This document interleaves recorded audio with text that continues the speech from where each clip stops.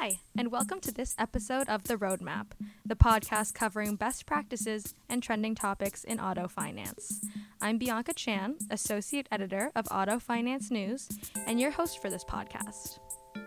Auto Finance News, via our podcast series, provides members with an unparalleled opportunity to gain professional development and networking resources in this competitive industry.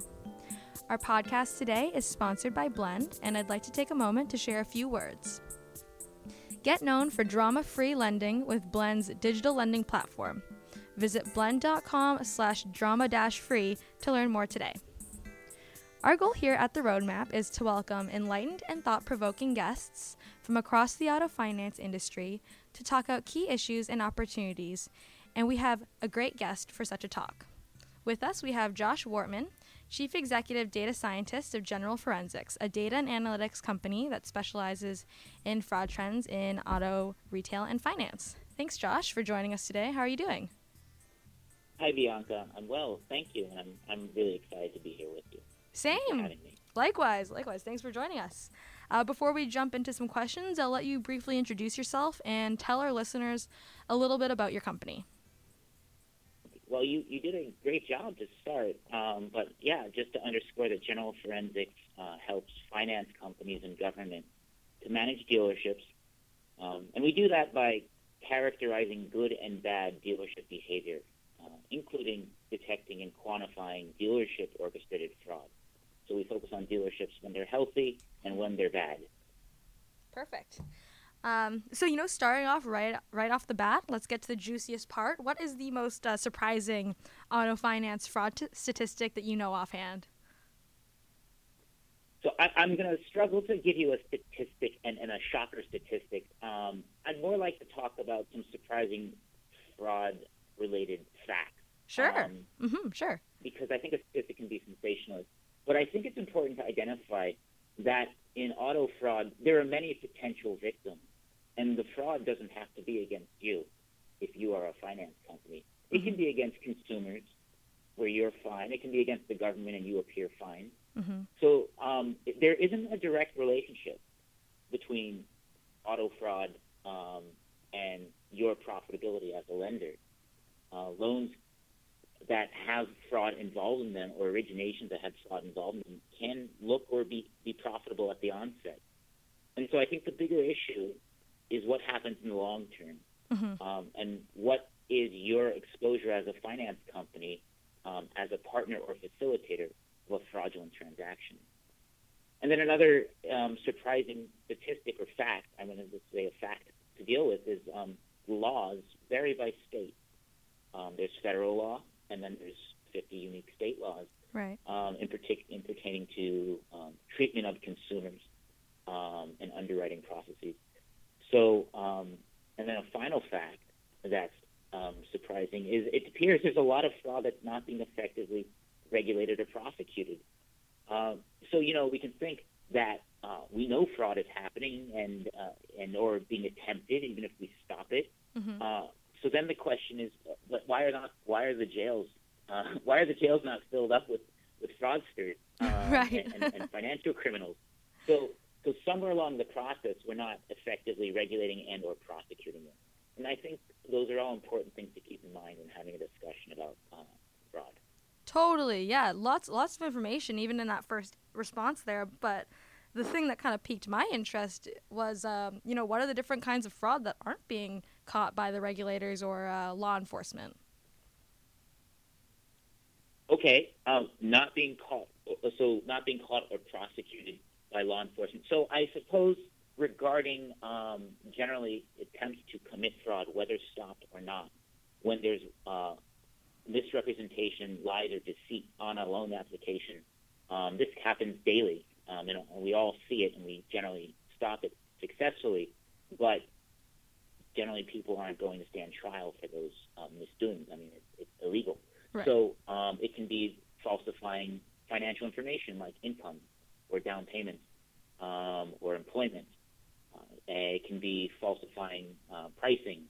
So these things are happening. We're stopping them, but we're not sufficiently. We're probably not sufficiently creating a deterrent by putting people who do this risk of being prosecuted. Right. I see what you're saying.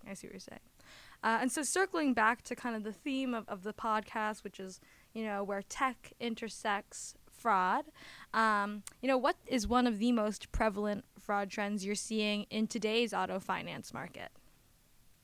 Okay.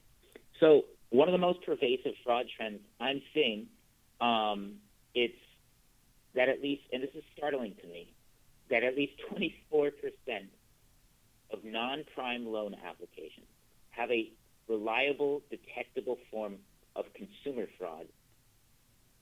We're basing that on California law. So I'm going to go and explain what I mean about 24% of non-prime loan apps have a detectable form of consumer fraud. So first I want to say that the law that I'm describing, the federal Consumer Law Code, seems to be skirting this issue. It's not clear that the federal law covers it. But California vehicle code, it's vehicle code 11713.1. It says, it is a violation for the holder of a dealer license to sell a vehicle for over the advertised price, regardless if the consumer has knowledge of that price. Meanwhile, we see in the data from loan applications and advertised pricing that about 24% of the time a subprime consumer goes into a used car dealership and fills out a loan app, the loan application says the car was more than the advertised price.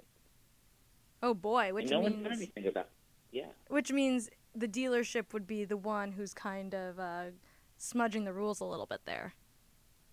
Correct. Yeah. So here we go. In this case, what we're seeing is an illegal act. We're observing or detecting a activity that's illegal. The dealership may not know it's illegal. Nonetheless, is it fraud? Well, so they're not. So then the question is, fraud? It may not be fraud because they're not knowledgeable that they weren't allowed to do that. It is nonetheless illegal, and it's happening. Yeah. Right. And so, I mean, initially, what would you say lenders can do about this, or what should they do about this to kind of, if not kind of like educate their dealer partners about this law that's specific to California? I mean, how do you kind of manage that oversight as one of your partners? Right. There's a lot involved there. I think the first is getting familiar with the state consumer law per state on a per state basis. So first you have to familiarize yourself, and then yes, you described it correctly. You have to educate the dealers on what's acceptable and permissible, and then you have to monitor them because educating seems to be working. In our past experience, our lenders who inform their dealers that this is not acceptable, we've seen a significant drop in that pattern of behavior of overpricing cars above the advertised price. Not eradicating it, however, but improvement. So education is a strong deterrent immediately. But beyond that, generally monitoring it, and you can monitor it by having a policy of checking advertised prices against the line one sales contract prices. And that 24% figure, what years does that data date back to? That's going to be 2017 and 2018 data. Okay. And so you're saying that we've seen some improvements since then, but still there's work that needs to be done. Correct. All right. And so, as the industry becomes increasingly integrated with technology and the digital world, how has that impacted lenders' susceptibility to fraud? In other words, does taking the human element out of the lending process translate to increased vulnerability from a fraud perspective? Yeah. So that's a great question. There's an old adage, which I think most of the audience should be familiar with. And if you want to stop 100% of fraud and losses, well, just stop lending. But we can't stop lending. We'd be out of business. So what's the relationship of technology and fraud? Okay, well, we know that technology allows us to do more, and on average to do it well. So technology has enabled us to run bigger organizations, more powerful lending organizations. But it's really technology, it's just a risk management trade-off. It allows us to get the right answer on average and quicker than without technology. subject to us still being profitable. So with technology and bigger organizations, of course, more fraud is getting through. There's simply just more doors open for which fraud can attack us and or attempt to get through. Right. But we can also detect more. Yeah. So what we're doing is we're endeavoring just to keep the rates down, and I think that's what we're doing effectively with technology. On average, we're ahead. So I want to say, to be technical, and we should be technical here, fraud detection is a determination of fact. Fraud detection is not a prediction. So I wouldn't say that fraud technology is handling things that humans can't detect. It's just a faster and more efficient way to tell humans what they need to focus on and actually verify. And to underscore that, let's compare the concept of a credit score to fraud detection. So a credit score is a prediction. It's predicting future payments by looking at current information. With fraud detection, it's not a future behavior. Whether fraud occurred in data is a fact. So fraud detection technology, we're detecting if it already happened. And what that looks like is so the computer's generating a process of alerts, looking for inconsistencies and potentially lies and things that need to be verified. So to stop fraud, you still actually have to review and verify something. And that in many ways is a manual process. So we can't rely on a computer to replace humans in fraud detection. It just facilitates humans in knowing what to look for in an efficient manner. Right, which can be very helpful when you're processing like thousands of applications a day. You can't possibly rely on one person or a team of people to manually be kind of combing through that information and verifying it, which is why it's important to have the technology do that. Absolutely. I'd like to take a short break from our program to share a few words from our podcast sponsor, Blend. When consumers engage with banks, they aren't in search of financial products. They're looking for the help needed to achieve their goals. That's where Blend's digital lending platform comes in. Since the beginning, Blend has been squarely focused on driving simplicity and transparency across a consumer's every interaction with a financial institution. They've partnered with over 170 lenders to make the mortgage process faster, easier, and more secure. Now, Blend is excited to officially announce the next milestone in delivering on their larger vision, an expansion into consumer banking. What does that mean?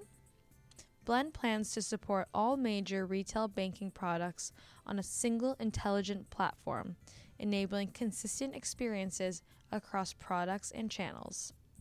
Blend is building the foundation to provide exceptional customer experiences, create incredible efficiencies for your business, and enable you to develop deeper customer relationships. Visit blend.com/drama-free to learn more today. And now back to the program.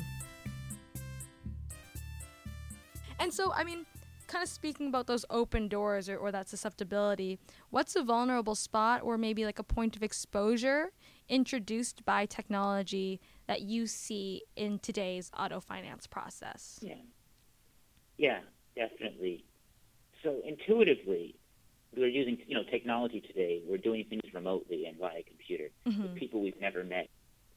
So intuitively, that if you're not sitting across the table from someone and you're not building a personal relationship with them, and you can't look them in the eye and see their body language, I would say you risk your counterpart being more comfortable either lying or possibly at least euphemistically fudging data or information in order to increase their outcome or improve their outcome in loan application.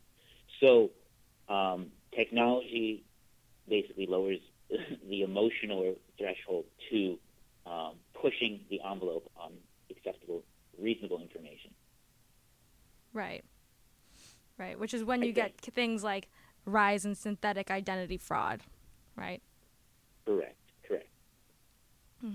And so, what's the best advice from an operational or a logistical perspective that you'd give to lenders fighting fraud to kind of, let's say, like combat that vulnerable spot as to maybe you can't confirm or affirm your borrower's identity or certain parts of it as well via digital technology.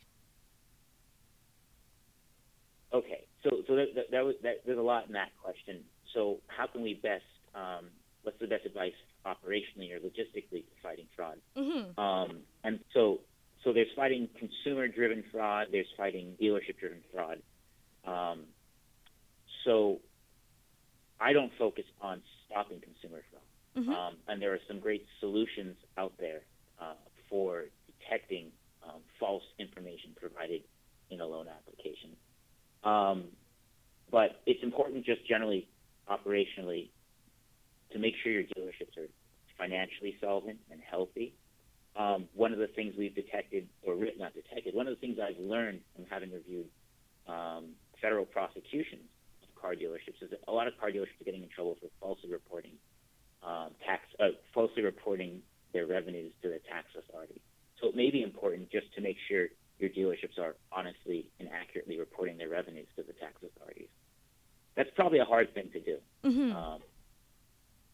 And it's probably not getting done frequently, but it does seem like a prudent thing to do. How would lenders approach doing that? Would you suggest? Like just having maybe like a candid conversation with the finance manager or the person at the dealership that they would usually be talking to? Yeah. I suppose that would entail having a proper financial audit and weighing the numbers presented in the financial audit and or copies of tax forms weighed against what it looks like they're getting from you, or what they against reality, or what seems to be feasible reality. Mm-hmm.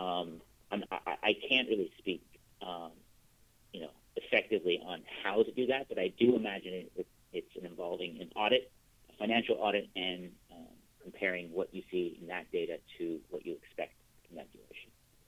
Totally.